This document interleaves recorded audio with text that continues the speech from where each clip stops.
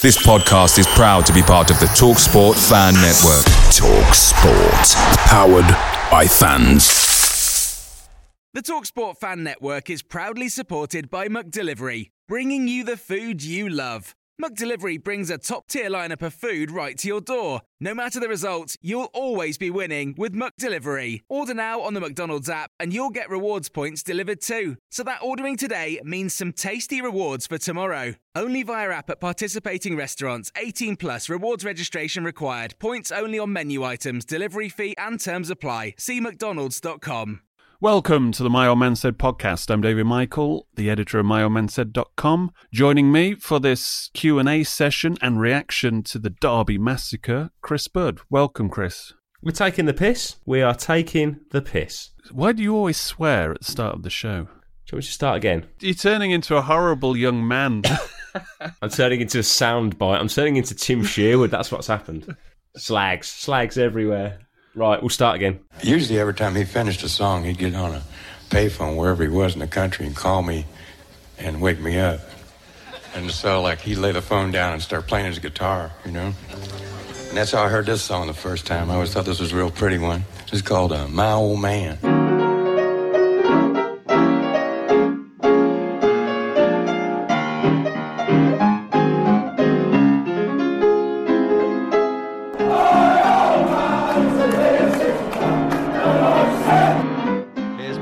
Now, it's a good ball in. It's a really good ball in, and there is the goal. It's been coming all half long, and Aston Villa have the lead through McGinn with the header. The midfielder ghosting in.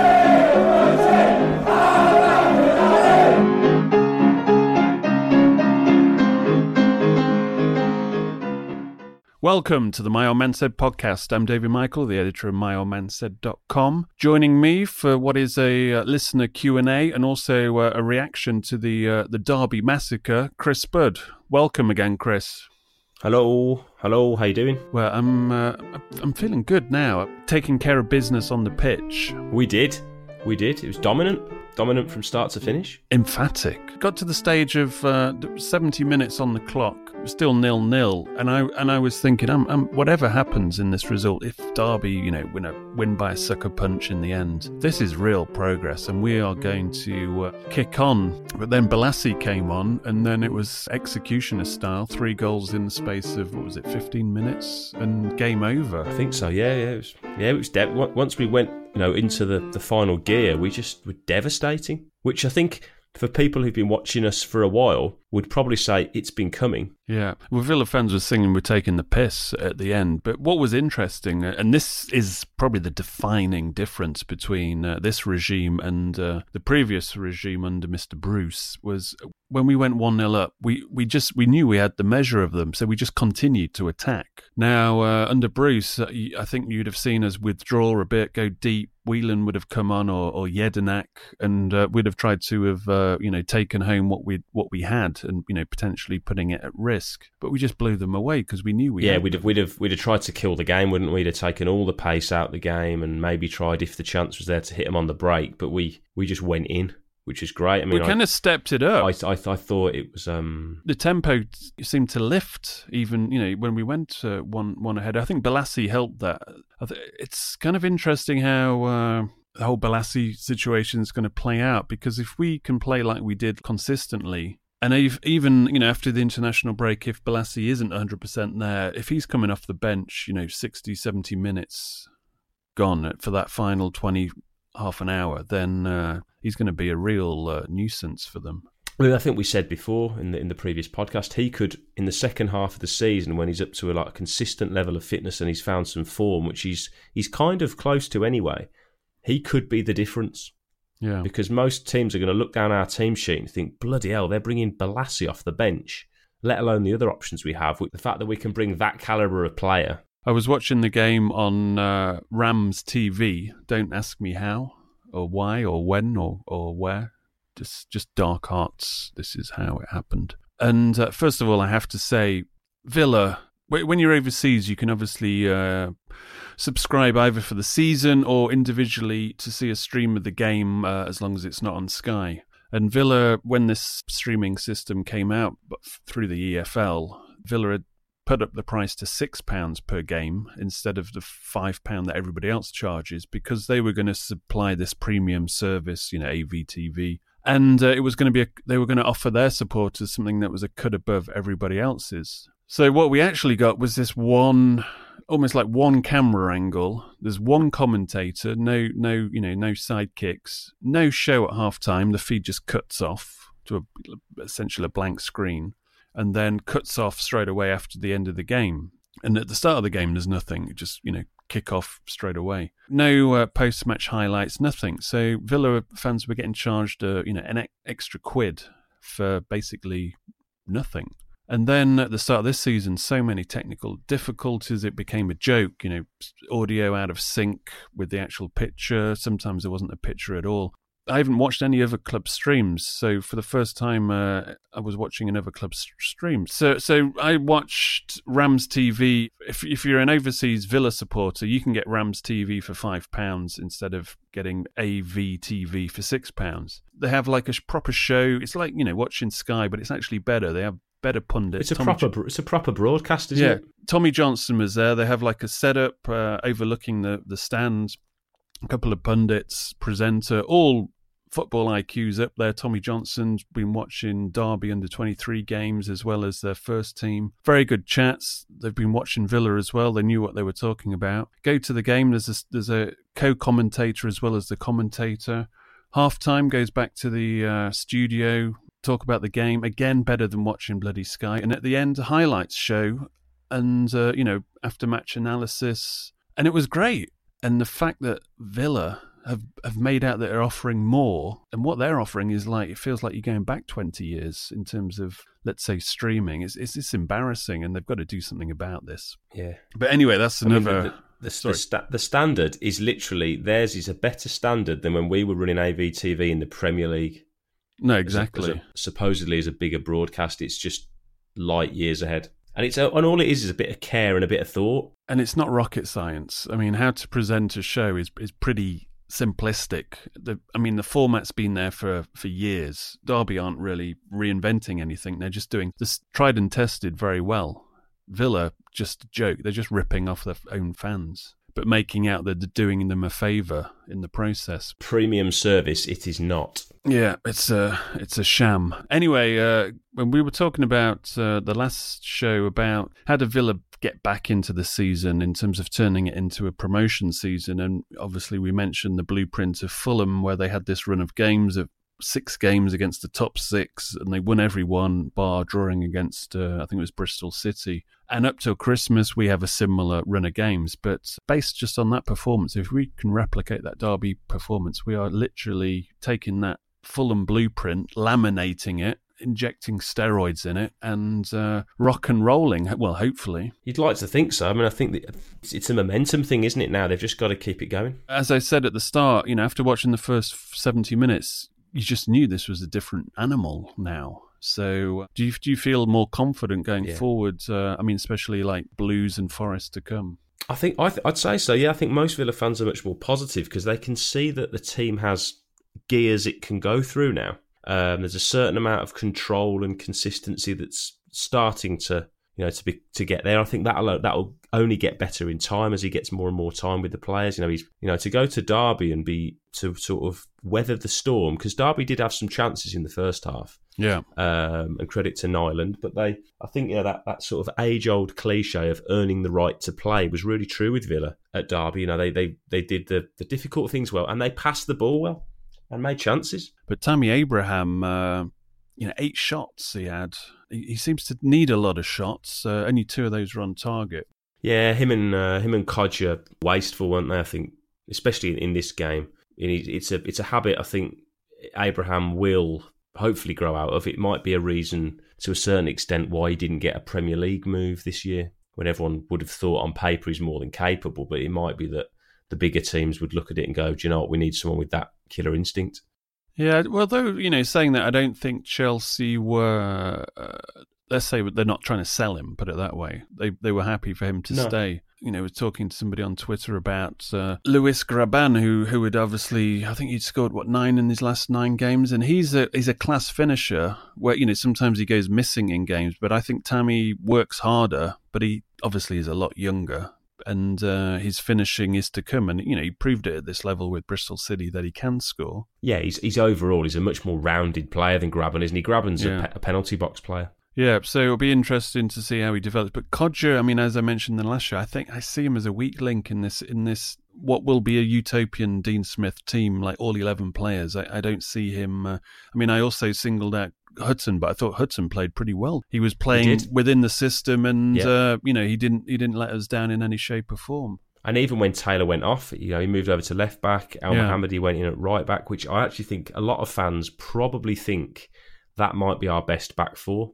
Yeah. I certainly wouldn't be surprised if, I don't know what Taylor's injury's like, but I don't think anybody would be gutted to see Hutton start there against Blues, and if he continues to sort of put a shift in, so be it. Taylor might find himself unlucky, and a bit like Bjarnason, he might find it hard to get back into the team. But you have to be careful because, a few weeks ago we are saying that Smith has finally got it. He's done the simple thing of playing players in their position at the back four to give it balance by playing a left footer at left back, a right footer at right back, etc., etc. So if you suddenly start saying that, you're kind of going against what we were championing Smith for at the start. Derby, relatively speaking, compared to the rest of the league, I think are a much nicer team compared to some sides we've played. I know, obviously, we've got the most fouled player in the league. I think I saw before the game that Derby are one of the lowest foul teams that have given away the most fouls. So you would have thought for players like McGinn, Hourihane, Grealish, who aren't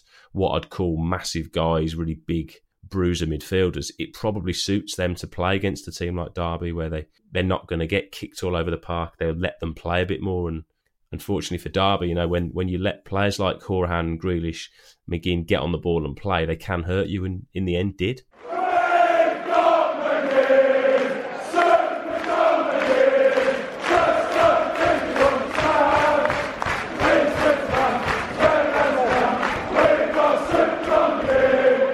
I have a look at the stats at the end of the game, and so I kind of got a rough idea how these things play out now. And in terms of which player had the most touches, normally it's either one of the fullbacks. It used to be, but that's kind of started to transition now, and it's more the midfielders, because I think Villa were quite kind of systematic in how they would attack. The fullback saw a lot of the ball. It was this kind of slow build-up without actually endeavouring to do anything. So just looking at the stats, the highest amount of touches is normally it's anywhere between 80, 85 and 100, and the most amount of touches was Conor Hourihane with 67, which is like way down. Yet Villa had 53% of the possession, but there seemed to be a lot more equality between everybody else. Seemed to be touched the ball over 50 times, when normally some of them are like touching it 30 times. So I don't know whether this is saying it's a team effort or what, but for example, Grealish had 50 touches, and against QPR he had 100 touches. So that's probably why he wasn't getting as fouled as much. But I think what it would probably it probably show that we were a lot more economical with the ball. Grealish, as we've discussed before, has tended to hold on to the ball for quite a long time. Yeah, you get a lot of touches for not necessarily a lot of outlay. Yeah, when you put him in the right positions, and same with McGinn. Something more fluid about it. It's much more fluid and economical. Yeah. It's all very well having like QPR is a great example. I think we had close to 60% of possession. But didn't score. Yeah, this is why I said at the top of the show, the first 70 minutes before we'd even scored, I was just thinking whatever happens, this is looking good for the rest of the season. Ultimately, we should have been home and dry, really, shouldn't we? Before we even got the first goal, it should have been game over. No, exactly. It should have been 3 or 4 before the first one went in. Speaking of touches, if anybody out there is curious about the Scott Hogan touch meter, he registered 1 touch. I think he came on 86th minute, but there was about 5 minutes injury time, so 1 touch in 9 minutes, in case you're curious. It's about par for the course for him, isn't it? That's about a touch every 10 minutes, I think. Touch a game. Rightly. Yeah, touch every 10 minutes is actually the average we're working on now. At that 70-minute mark, I was actually thinking, do we need Hogan to come on? Because, maybe at least he can bloody finish it. I think we were playing in a way that... Yeah, to be fair, you give the guy his dues. I remember at the turn of the year when he came into the team and he had that run of form, it wasn't like he was getting bucket loads of chances. He was getting 1 or 2 chances a game, and he was taking them. He's very clinical. When he scored 2 goals in the first 8 minutes. Barnsley, that's it. we played Barnsley at home, and he scored 2 really quickly. And then he didn't touch the ball for the rest of the game, pretty much. They could have taken him off after the first 10 minutes, and it was job done. But yeah, it's all about he needs to see the ball. I mean, we've discussed Hogan, but as I said, I think we're now starting to play in a way where it's a bit more fluid. Everybody's, they're not just giving it to Hutton to trundle down the right and see what happens, or they're not just giving it to Grealish to suddenly start to aimlessly dribble against 5-6 players from a deep position. There's actually movement now. And they're not lumping it either. I was watching a documentary that's come out this week on Pep Guardiola and his 4 years at Barcelona. He's all conquering 4 years at Barcelona. It's called Take the Ball, Pass the Ball. And you watch, I think it's the first game he plays, and he's obviously told Barcelona to the defenders, they are now playing out the back. And he's pretty much reprogrammed some of these defenders. And some of them had issues at the start, but this was the way we were going to play. And I think it's in the first minute of their first game, when they're trying to pass it out the back, they basically fuck up and the opposition scores. But what he's saying is, or what the players are saying, because it's all from the players' point of view, they're looking back at this 4 years. And Barcelona go on to win the game 3-1 by continuing to play. But you're going to have teething problems always at the start. And there was a moment early on in the Derby game where they were playing it out the back, and there was a bit of a missed pass, and Derby had a chance. And there's a few players kind of shouting at each other. But I just remembered this documentary, which I'd seen the day before, and I thought, at least they're trying something now, and there's going to be teething problems. And within the rest of that game, they look really comfortable playing the way, that obviously Smith has instilled in him. Tuanzebe looked, as I said before, he looked, like a smooth operator. Yeah, the word for it, and I remember it was used with Barcelona. I remember Fulham used the phrase as well last year, is that they really believe, you have to believe in what you're doing. Yeah. And you could see Villa really had belief. As soon as they crossed the halfway line, they believed they could score. Yeah. When they got into the final third, they actually, for the first... I mean, even under sort of Smith in his previous games, they've showed glimpses of it, but they really went into that extra gear where they get in the final third and the pace and the intensity goes up another level.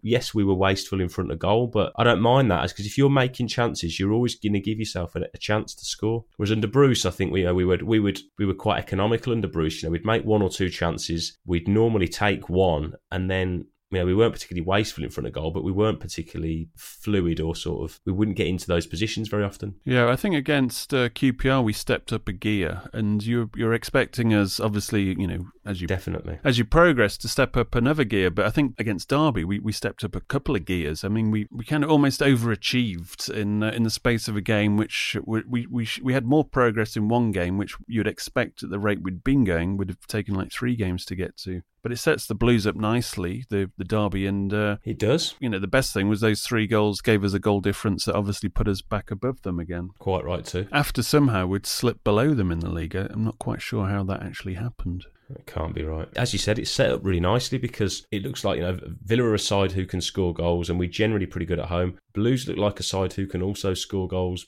but both teams have their moments where they're a little bit shaky at the back, should we say? Yeah, although I thought we were a bit more composed. We were. Like last season, where you just need a goalkeeper to be there for 2 or 3 moments, because most of the time we're in control. And, the opposition aren't necessarily getting a lot of shots on goal or, really troubling us. The only thing that worries me, if a team, just goes, let's say, a bit more like Cardiff and starts to go very direct against us and, starts to pump it in, then we may struggle. But they've got to get the ball first. Yeah, one of the things that probably won't get applauded as much from the Derby game was because, of course, our attacking prowess will get all the headlines. But actually, it's the first time this season we've had back-to-back clean sheets. Yeah, which that's a big step forward for Villa with the way they've defended since August, and especially for Nyland, who's been relatively hit and miss. I think he generally did what he had to do quite well. It's also the first away win for Dean Smith all season for both Brentford and Villa, so that's a big step forward as well. It is a big step to do it in that style as well, because I always, in the back of my head, with the way his teams generally play, I always had the fear that they might be a little bit like what Fulham are doing in the Premier League now, where unless they play out of their skin, they aren't necessarily going to have that ability to go away and battle. But I think you look on our bench and you see the likes of Jedinak and Whelan, and I think actually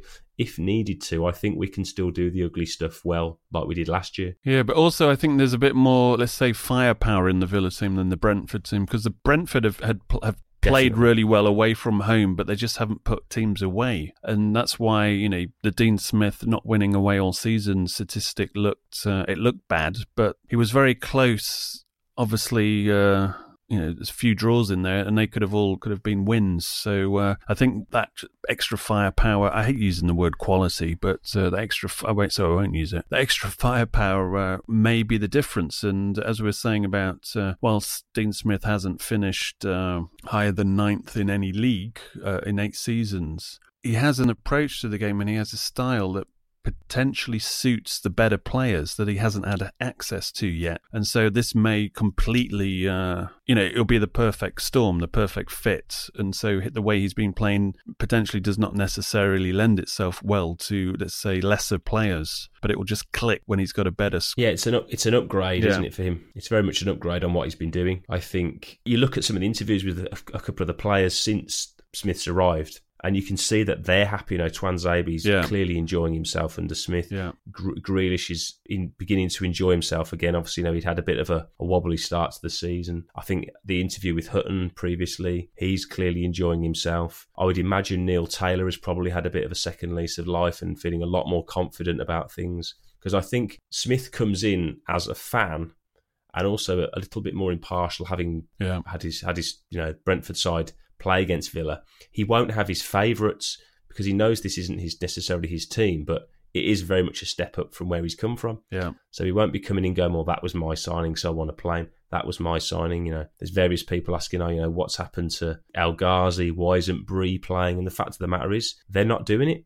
Yeah. If they were doing it, I'd have thought they would play. To use a boxing phrase, styles make fights. And I think in terms of Smith, his style, just with the squad we've got, makes the fight that you saw against Derby, and hopefully you'll see for the rest of the season as we make mincemeat of this championship and bomb onto promotion. As my parting shot, the game against Derby will give them belief towards something that we already knew, that there clearly isn't a standout team. In the division, and you look down some of the results, Derby went to West Brom and won 4-1. They got battered by Villa at home. Leeds got battered by West Brom. Yeah. Anyone on their day can beat anyone. And I just think Villa are slowly but surely starting to get their shit together. And as you said, with our firepower, which, whatever way you look at it, is superior to the other teams in that division, especially in our forward line. Yeah. There is no reason why we can't be right up there. Not there or thereabouts, but there. We're not that far off, considering at times since August how bad we've been and the stupid games that we've dropped points in.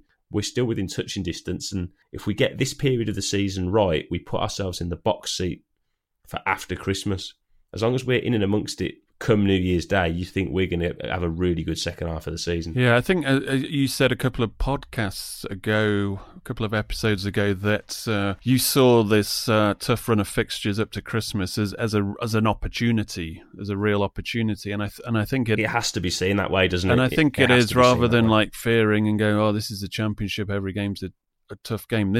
If we just cut loose and go at all these teams, then we're suddenly, because a lot of these games against the top teams are away from home. So if we claw ourselves back into this by beating a few of these teams in the run up to Christmas, then suddenly, flip side of the year, we start off 2019 with the reverse fixtures. So we'll have the easier fixtures first. So we'll be able to continue the momentum. And then when you look at the end of the season, we'll be playing these teams that are going to be our rivals for the promotion places. Most of them will be playing them at Villa Park. So suddenly, they'll open that upper tier of Trinity. We'll get behind the lads and rock on. Now, this is one hell of an optimistic podcast. I know, it's brilliant. There's no reason for the fans to not come back. A, because the TV product is crap, but B, because they're actually getting entertaining football, which they haven't had for a bloody long time. Yeah, if you're listening to this show from Australia or America, United States of America, you might as well just fly over to watch games than watching AV TV. Or it's a shame that they should get Rams TV just to follow all the Villa games, cover all the Villa games, because that was good. Keep Tommy Johnson on there, obviously ex-Villa, and jobs are good. And just I like the sound of that. Move them over. Just pay them whatever they want, double their pay, and move them over. Or just pay us the money. Just pay us the money. Anyway, right then, before we go into the Q&A, before that, just want to give a shout out to the My Old Man Said patrons that have joined to support the show and the website. Thank you very much to Patrick Singleton, Guy Dunstan, Daniel Gard, and Anders Viken. I don't know how to pronounce it. Thank you very much for Vyman. And Andreas Vyman.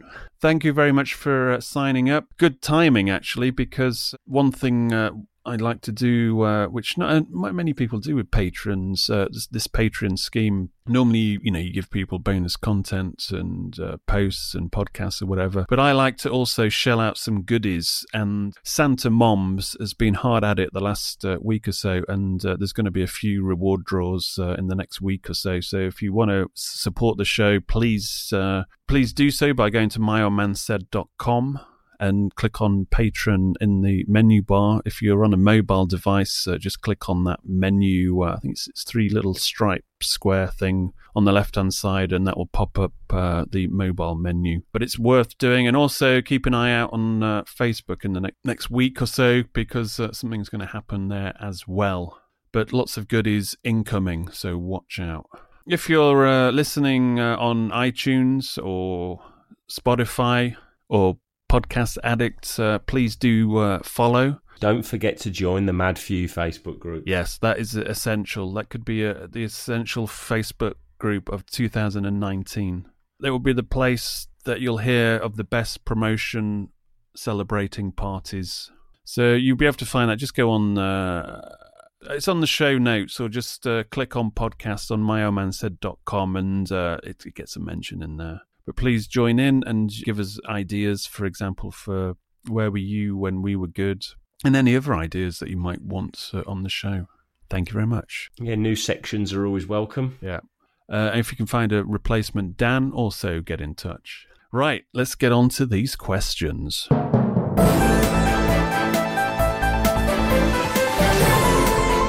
Mom's question time. Right, let's roll into these questions. Who's that Norwegian goalkeeper that apparently plays for us? He seems to pop up in a lot of these, actually. Yeah. Very popular, this goalkeeper. What a guy.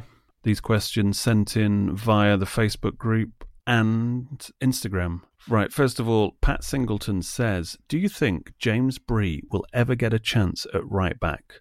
And will Hutton ever stay in position? Both are probably quite debatable at the moment, I think. Yeah, probably none of the above. Probably Elmo will just come in. I would have thought so, yeah. I'd like to think Bree will get a run out. I saw him in the under-23s. I think he scored a couple of goals and played well going forward. Didn't look amazing at the back. It's a really difficult one with him. I think he's just one of those guys who needs a run of games, and is he going to get it at Villa?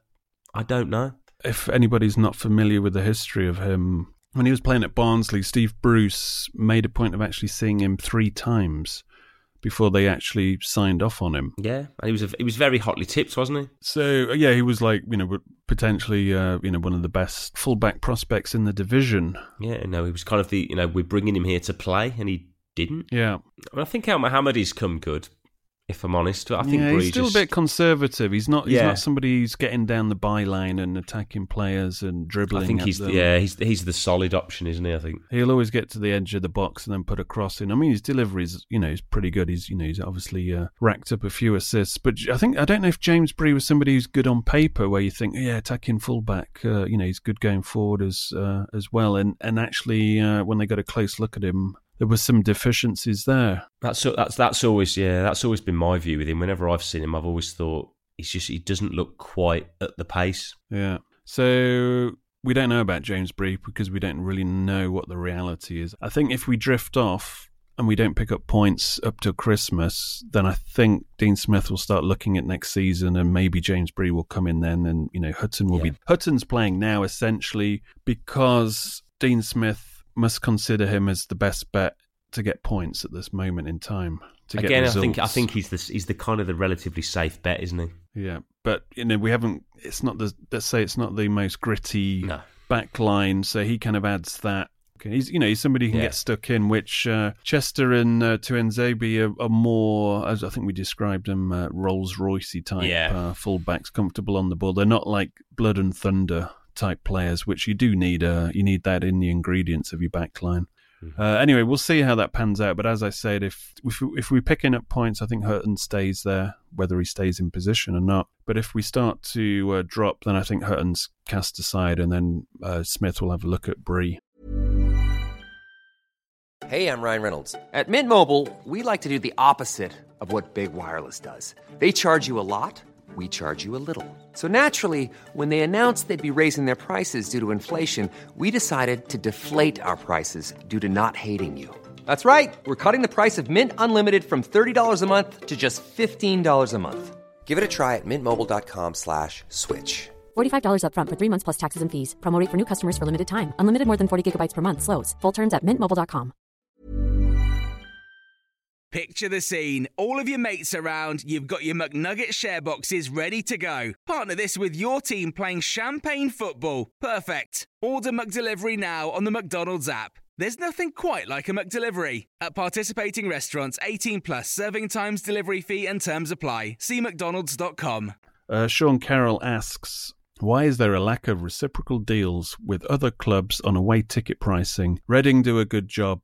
This is something I've always asked the head of ticketing at Villa through the away ticket meetings. I mean, it's something that, like, for example, the Football Supporters Federation have always tried to push. And, I get intel on what clubs are up for it, and then you pass it on to Villa, and then you hear back and nothing's happened. Sometimes they do it. It's kind of hit and miss. It's very seldom, isn't it, these days? Individual clubs have different issues, but one of the main problems is other clubs know that Villa bring a lot of people, a lot of fans, so sometimes it's a good payday for the home team, so they don't really want to chop 10 quid off the ticket if they're going to obviously lose out on 3,000-4,000 £10. Yeah, I think they know Villa will turn at whatever anyway. So yeah. Villa Bible asks, what needs improving? Who do we need to get in January? I think I answered this. I mean, we're not going to rattle through a load of players now, but I think I answered it earlier on in this podcast. I think the two players at the moment that are starting in the first 11 that aren't really, let's say, Dean Smith players are probably Hutton and Kodjia in terms of playing football, shall we say? Yeah. So, but if you got Tammy Abraham up there. I think he's been playing Kodjia as a wide option because Balassi isn't completely fit and El Ghazi doesn't, seem to be in the reckoning at the moment. So in terms of getting somebody in, I think it's more defensive reinforcements and potentially a new keeper. Yeah, I think you'll probably find a centre-back and probably a goalkeeper. I don't think the forward line will be reinforced. No. Harry Hart asks, is it just me that finds Balassi annoying because he never puts in effort? Well, I think Balassi isn't 100% fit, but when he's come on, it was just that Swansea game where he got a bit of flack, and then this is the thing, I mean, I'm going to write an article about this. There's a couple of sites that will write clickbait headlines saying Aston Villa fans slag off player, or Aston Villa fans say get rid of player, and it'll basically be an article that will start off, Aston Villa fans took to Twitter to voice their disgust about Balassi's performances. So these headlines, and they're just attached to articles with 4 to 5 tweets that they've just wrapped up from the internet. I mean, it's just basically to get clicks. But what it does, it instills this negativity and toxicness that a player, fans just, even if subconsciously, will see on social media that, players being crap and fans think he's crap. So you have this sheep mentality, and it starts, people who haven't seen the games will start saying that Balassi's, crap. Which and lazy. I happen to think he could, in the second half of the season, be one of our most important players. If we get him fit and firing, he could be the difference. Yeah, at the moment he's just been drip-fed into games. And there was a big moment actually in the Bolton game where he got this nasty challenge, and I thought, there's his knee going, because he's been out all season. You thought, well, yeah, actually that's a test. And he probably got more confidence from that challenge than anything he's done in terms of scoring goals or whatever. He looks quick, doesn't he? He looks light. He looks, he's still got a yard of pace in him.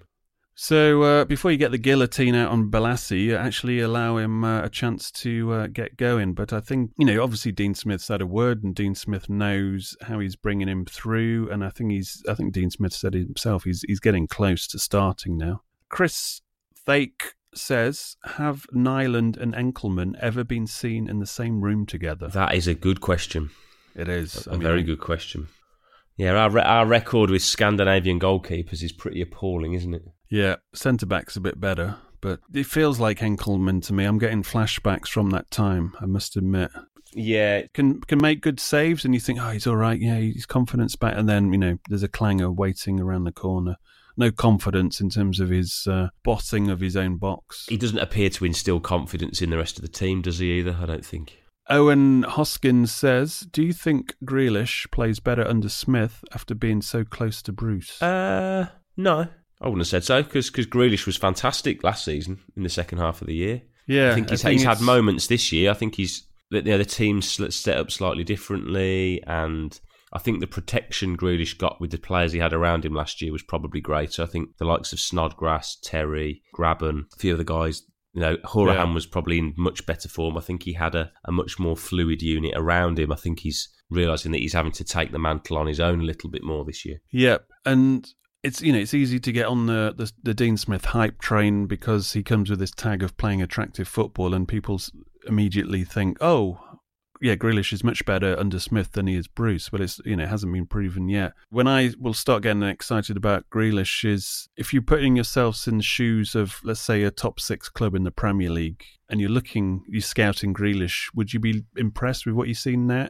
at the moment in terms of making an impact in the upper echelons of the Premier League? I wouldn't be if I was a scout and somebody says, should we spend 30 million on him? I'd be like, nah, it's all right. Let's give it a few more. You look in comparison at last season. You had Maddison, who left Norwich to go to Leicester, who's stepped up into the Premier League and done a brilliant job there. Yeah. That is the expectation. I don't think Grealish was ever going to realistically go to Spurs and be the main man. No, so he has to use this opportunity of what Dean Smith is trying to do with him, playing in, trying to get him further forward, trying to get him receiving the ball in danger areas. And this is where he potentially could be that impact player that actually gets the big moves. Yeah, he has to impact the game, so doesn't he? He has to make goals. He has to start scoring goals. He's admitted that himself. That's essentially his job description. It's all right getting the ball and fannying around and taking on 5 players, in the middle of the park and maybe winning a free kick, but that doesn't win you the Ballon d'Or, does it? No, he's judged on, the end product. And exactly. Sturgy Boy says, are you sick of seeing fans on social media slagging Neil Taylor, regardless of how he plays? To be fair to him, I think Taylor has actually, since he's come back into the team, I think he's grown into his role. And I haven't seen too many people having a pop at him. No, again, I think it's just this belated social media sheep mentality this has happened all the time, that people were slagging off Delph something rotten and not even, considering that his injuries had, taken seasons out of his time at Villa. And you just knew with Delph the potential was there and he could do something. And it happened. And people were saying that about Benteke early on as well. But in terms of Neil Taylor, give him his dues. He's probably the first fullback of Aston Villa for the last season or so that's actually got down the byline, against Bolton got down the byline, got past their fullback and actually whipped in a cross. And actually Villa could have, I think it led to that Albert Adomar overhead kick. Yeah, I think he's grown into his role. I think he had a spell last year where Hutton, deservedly kept him out of the team. Yeah. But Hutton is a right back. If you've got Taylor, who is a left back, all of a sudden we look more balanced. Yeah. And I think, if he's fit and he's growing in form, which I think he is slowly but surely, I'd play him. Yeah, if you're upgrading the team, you're obviously looking at potential upgrade at left back. But in terms of getting us to January and let's say being good enough, as long as he's playing 7 out of 10, yeah, and because of the way we're set up, to be fair, our fullbacks don't necessarily need to be bombing on fullbacks. If we, if the 5 midfielders and the forward, You know, if we're going to play with sort of a Bolasie and a Doma on the left or whoever, they need to take the bulk of the workload in the final third. You know, I'm not expecting Taylor to get to the byline every time and whip one in. You know, he's not a Luke Shaw. He's not one of those kind of fullbacks. Yeah, it's just not his game, is it? Luke AVFC 28 on Instagram he just makes a statement. Dean Smith actually knows what he's fucking talking about. Yes, he does. Yes, he does. It's kind of a revelation to actually hear press conference. An Aston Villa manager who actually you want to listen to, and it's actually interesting to listen to, and a few people might actually learn a thing or two about football listening to. Hopefully the players will too. He talks tactics, doesn't he? And he analyses the team rather than talking about the fan base, the expectation, dusting ourselves down, there or thereabouts. It's not a regurgitated, you know, he's very much not going through the motions. Exactly. He's attentive to the questions. Yeah. Hope155 asks, who should we sign at centre-half? I'd have got Flint from Bristol City. Yeah, he was the obvious choice in the summer, wasn't he?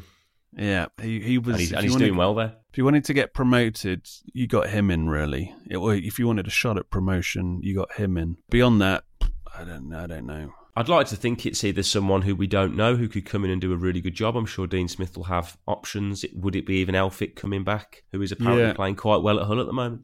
I think that would be the most likely scenario. Would be Elphick coming back at this stage, just because it's a bit easier. I mean, Elphick might not want to come back, but I think Bruce was the main issue there. Yeah. Also, Elphick will obviously want to play top fiddle. So if Tuanzebe and Chester are rocking and rolling, then he may not come back. If one of those is like long term injured, then he'll probably come back. But we'll get more into the nitty gritty of who we should sign as we get closer to the January window. I mean, it's with so many articles, it's basically just for reader clickbait. It's just Barry Bannon for £8 million. For £8 million pounds, come off it. Yeah, you'll get a load of numpties clicking on that, thinking it's real, and then spreading it. But come on, £8 million for Barry Bannon? I don't think so. Next question. Niddler 10 suggests a 1 hour Nyland special. Could probably pull that off, actually. A load of drops. We could do the basics of goalkeeping. Ah, yes. And we could cross-reference it against Mark Bosnich. We could actually do it as a podcast goalkeeping lesson, and then we could send it to him on Twitter. Oh, that'd be fun. Yeah, there's an idea. And it isn't like it's a tape or a CD or anything he can drop then either. They used to call me the Cat when I was at school, when I used to play in goal. All right. Well, you are huge. Know a thing or two. Yeah, but I had lightning reflexes as well. I was the full package. You were the real deal. The real deal. I just wanted, when you're young and you want to play football, you want to play outfield. So did you end up being the target man? I was, as a centre-back by trade. Oh, you were an enforcer. If you wanted to win league titles, you played me at centre-back. But then when I went to, you moved to school, because I was tall, they asked me where do I play it, and I said anywhere but centre forward. So the first game, played me at centre forward. Scored, of course. Standard. So then that put me in a position where they would play me at centre forward when, I didn't have super pace or whatever. I was just good in the air and all that kind of shit. Was it kind of like watching Ian Ormonroyd? Fuck off. Nothing like that. It was more like Matt Elliott when he used to venture forward for Leicester. More Ian Oldney. Oh. Well, no.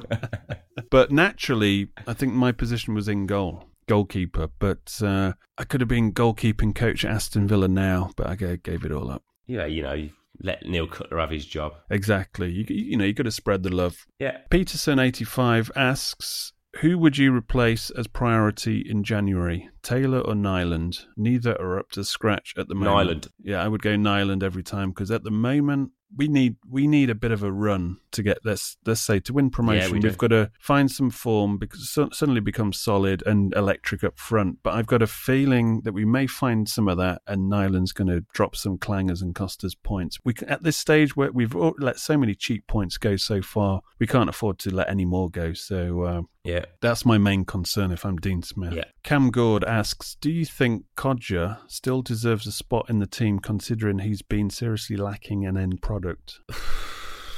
I don't see Kodjia as an all-round centre forward.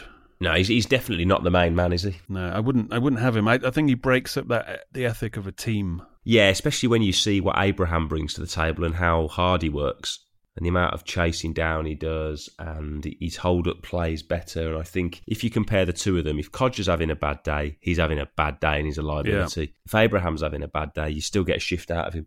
By accommodating Codger, I think he clearly wants to play one up front. You can't play two strikers. And I think we've got players who can play on the wing. We've got multiple options who are far superior to Codger as far as making goals. Yeah, I mean, Abraham's has a bit more of an all-round game like Benteke had. I mean, Benteke had good vision and could play people in. Codger, the ball starts to stick to him, and then he suddenly finds himself surrounded by three players. When if he played it off first time, suddenly the team's still moving forward, and he doesn't find himself up a blind alley. Yeah, I think his decision making is definitely lacking at the moment. Yo Nason says, I know we are a bit late for Halloween, but a list of things scarier than watching Nyland flap at another cross. Prospect of another playoff final. Losing another playoff final, that's definitely scarier. Nyland trying to trap a throw-in from Alan Hutton, but it rolling under his boot into the empty net of the Holt End. Don't. That's potentially scarier. Good Lord. Paul Lambert coming back to be a manager at Villa Park. Although that would be quite funny at the same time. We played Ipswich away the first game, didn't we? We did, yeah. Yes. So he's got to come back. That'll be fun. Paul Lambert coming back. That's potentially scary if he wins. We could go on, but should we move on? Let's. Yippee-I-O asks, if Villa don't go up this season, lightly, in brackets, come on, Yippee-I-O, have a bit more optimism. Sorry, I'll say that again. If Villa don't go up this season, lightly, in brackets, do you think Villa fans will be as bothered as we would if Bruce was still in? Ooh. It's still the goal, isn't it?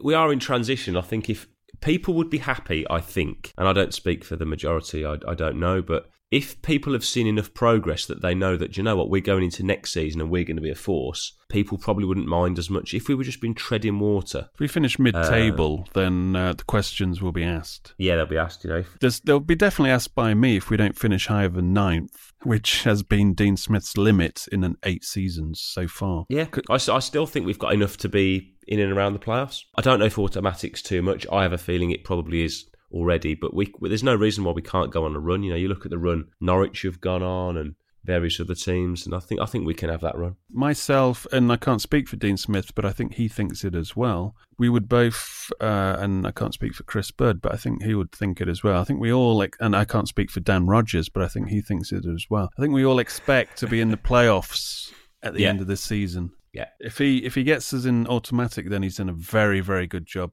because there's so much ground to make up. Playoffs, though, is still ground to make up, but it's realistic. I think so. I mean, you look at how crap we've been at times, and to think the distance is, not that big already is pretty staggering, really. If Bruce was still in, he'd be sacked at the end of the season if he hadn't got Villa up. Yeah, fact. Patini asks, thoughts on the new goalie coach? He's got a big job. He's meant to be highly rated. I'm not going to confess to having any knowledge beyond what he did as a player for Villa, which obviously was just one sub appearance, but obviously worked with Smith back in Walsall and highly sought of. Interestingly, Big Dave kept him on in his coaching staff at West Brom, so obviously he has, he's not just a schmuck. By Big Dave's admittance, they try to keep him and persuade him to stay, but obviously his links with Smith are strong. So let's see. If Nyland's suddenly catching everything and claiming everything, and for a goalkeeper not to be able to do what we've expected him to do, I mean, the fact that he's got past the scouting at Villa. The thing about Nyland, this is the thing about Nyland. When I met Steve Bruce at this fan consultation group a couple of seasons ago, he openly said that he couldn't believe that Villa had bought Galini because he's seen 3 scouting reports from Aston Villa scouts saying, they looked at him over a few seasons. You always keep tabs on like young players and keep your eye on them. And he was flagged up, and these 3 reports said don't buy him. So Bruce said, even though they had this knowledge, and Di Matteo, I think it was like the Italian connection, went against what Villa had obviously scouted. these reports. So I want to know, is it the same scouts that went after Nyland? Because obviously we were meant to be looking for him, over a period of a couple of years, as did a few other clubs. But I can't see how he's got through. No, he looks like one of those goalies who just looked good on a highlights reel on YouTube, but I thought, oh wow, he can make spectacular saves. Yeah. But I kind of like goalkeepers to be, not have to make saves. Because as soon as his name was mentioned, you just had to look at the reaction from Norwegian Villa fans, Norwegian football fans, and it was a real mixed analysis of him. Yeah, it certainly wasn't like the Hibernian response when we bought McGinn. It wasn't an outcry of, oh wow, what a play you've got there.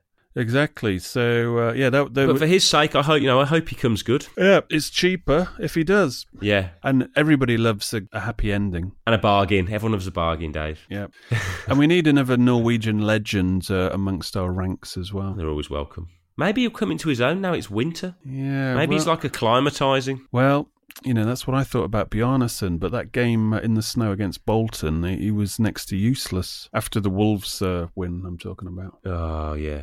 Let's just forget about last year. Right, so that's all the questions from listeners. Thank you very much for sending those in. Please do follow the podcast on its dedicated Twitter account at AVFC Podcast, or also you can join the MadFew podcast group, which is dedicated to the podcast as well, to discuss things with other listeners and also throw your suggestions in the hat, especially for where were you when we were good, if you can think of a moment for that, or actually, if you can come up with any other ideas for sections for the show. So please do get involved in that. And also, if you want to support the show, please do become a My Old Man Said patron. Go to myoldmansaid.com and click on the patron option. We recommend the tier is $5 a month to have access to bonus podcasts and advanced listens. We'll be doing more, let's say, more frequent and structured ones in the coming months, especially once we get through the Christmas period.